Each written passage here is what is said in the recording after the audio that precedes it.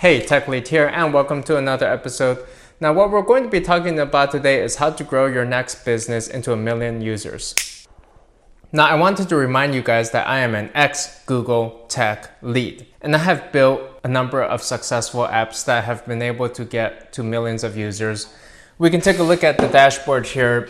You can see here that this was one of my apps with 3.6 million users. Had another app here, iPhone app, 25,000 users. Another one with 15,000 users, 40,000 users. Let's see. And this was another app with 500,000 users. And I have grown all of these, as well as having worked for larger companies in which there were apps with many, many more millions of users. So I like to think that I know a thing or two about how to grow a business from 0 to millions of users. And I'm here to give you my top 5 tips on how you too can do that as well.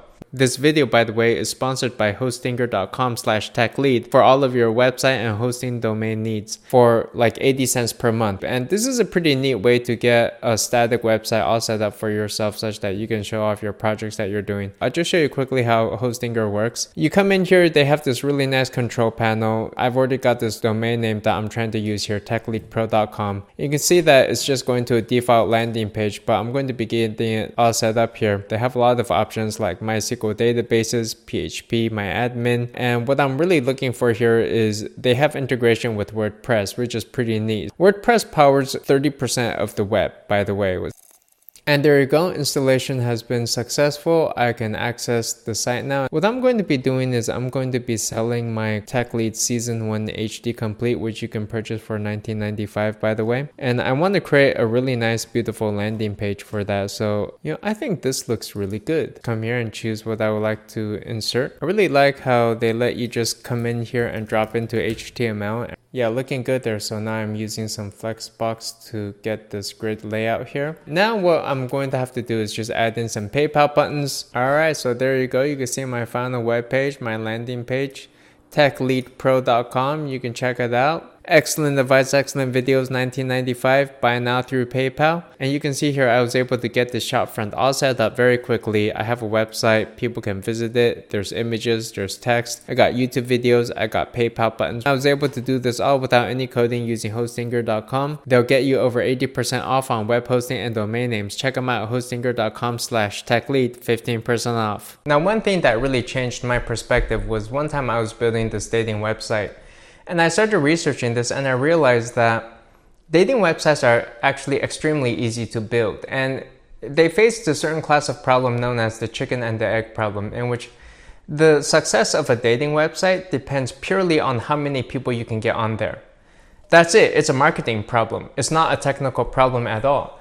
So that made me realize that there are certain classes of businesses that sound great at 1 million users, but that don't really sound good at 10 users or 100 users, right? And so the first thing you need to understand is that you need to come up with a path that gets your business from 0 users to 10 users to 100 users, 1,000 users, and 1 million. And so if you think about like a dating website, it's really not much fun with only 10 users or 100 users or 1,000 users.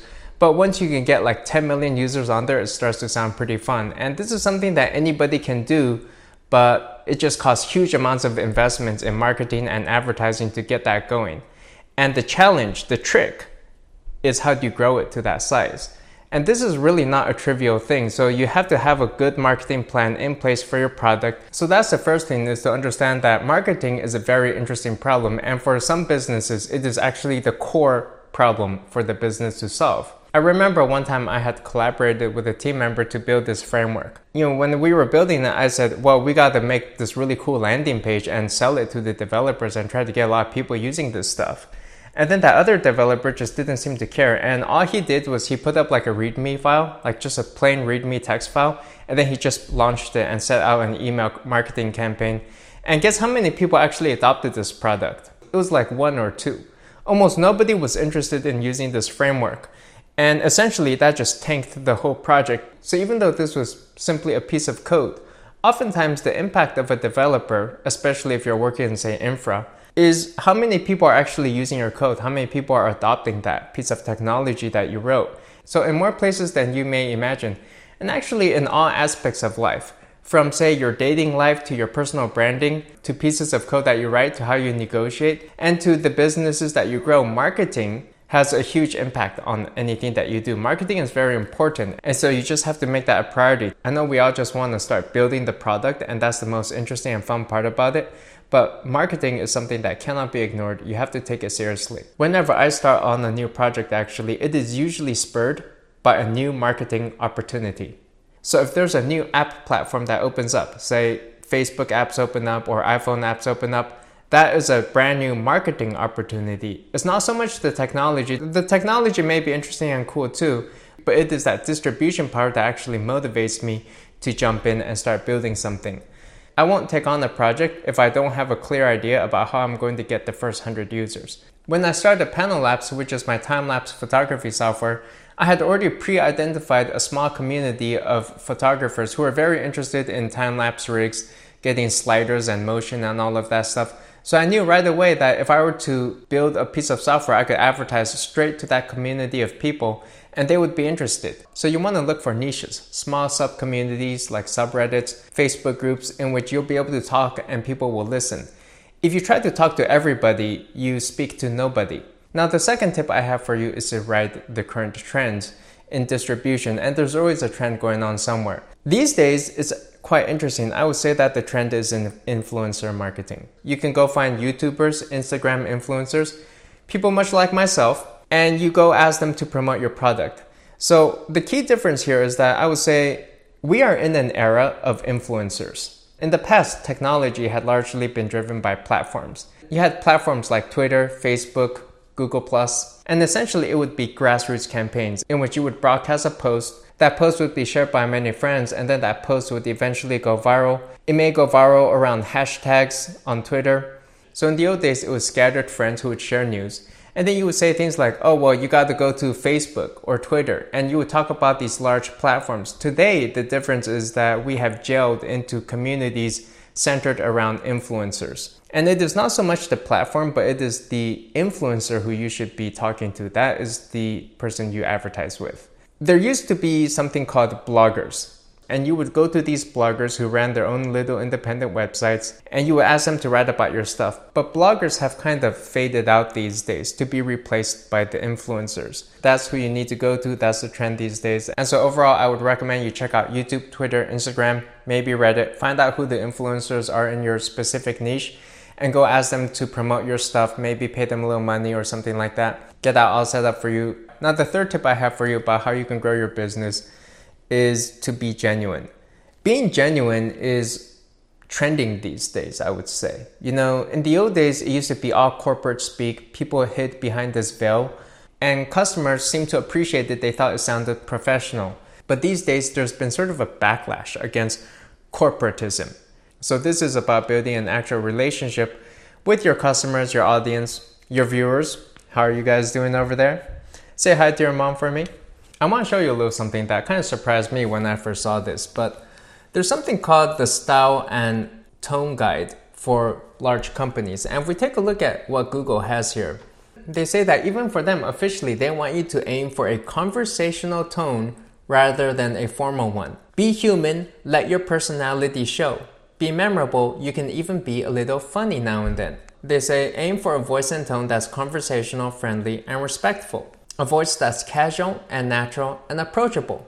And you can see that this is actually reflected in other documentation as well if you check out MailChimp's. At MailChimp, we've walked in our customers' shoes. Using offbeat humor and a conversational voice, we play with language to bring joy to work. We don't take ourselves too seriously. We are plain spoken, we are genuine. So if the way you are communicating with your customer is very formal and you think that's professional, it's actually not. You're actually damaging your brand and you are distancing yourself from your customer and you're just being a very corporate, faceless, non-genuine entity, and you lose that chance to develop a more human, personal relationship with your customer, which your competitors probably are doing.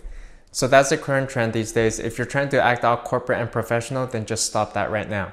Now, my fourth tip for you is to optimize your conversion funnel. So maybe you set up this beautiful landing web page. You want to make sure that as people are entering your website, you aren't losing them. And this is something that you have to really be mindful about. I want to show you some interesting landing pages here actually. If you take a look at the landing page for Amazon, it's quite interesting actually that when you get towards the purchase flow, you'll find that nothing on the page becomes clickable anymore except the continue button in which you can continue to buy stuff. The Amazon logo, that banner, you can't click on it. They just remove that so you don't keep going backwards. Even this learn more button, if you ever to tap on that, it just opens a brand new window in a pop-up, but it doesn't actually redirect me from the site. Once I get into this portion, it just funnels me straight into the portion where I have to place an order. You want to minimize the number of clicks that your user has to make. If you check out my website here, I don't even have a cart. I just ask for your credit card number, and then there's a buy now button right there which completes the whole purchasing process for you. It's a one-click buy essentially. Accessibility is something that I think a lot of people underestimate, in which you want to make sure that your site is easy and simple to access for anybody. And you want to be thinking about people like your mom, for instance. Would someone like that be able to navigate your app, your business, your website, and really understand it and go through the whole flow? For example, if I were to build a website, many times I would just use a standard button. I'm not going to try to customize it and make it look all cool and shiny and rounded, because then it doesn't really look like a button anymore, right? And people may not know that that's clickable. And that whole entry should be fun, simple, clean, and understandable. Now, the fifth point here is you want to consider what people like to call the viral loop, right? Which is the flow in which when the user gets into your app or your business or whatever it is, how are they going to spread that through word of mouth? And you want to make it as easy as possible for people to share your stuff. So don't underestimate building out this referral process in which you can give people some goodies, some bonuses in exchange for them sharing your service with their friends, their family. You know, I have spent tens of thousands of dollars on advertising. A lot of that stuff doesn't really work. Like, I'm not sure if I've ever gotten any payoff that felt really tangible to me for advertising. Whereas if a product is really good, then it will be able to grow on its own. And that is really how you get massive amounts of growth, right? If your goal is to get, like, say, 500,000 users, you're not going to get to that amount by paying for every single user. It's just going to cost way too much. So you have to make sure that there's a way for your business to grow in sort of a viral way, exponential way, without you having to pay for each single person. So for a lot of the apps and games I make, I always take into consideration the time to build some sort of referral process in which people can have a special link. If they were to share that, they would get some in-app goodies, some virtual item, virtual goods, something that would just incentivize people to help grow that product. Let me know what your top tips are on growing a business. If you liked the video, give it a like and subscribe, and I will see you next time. Bye.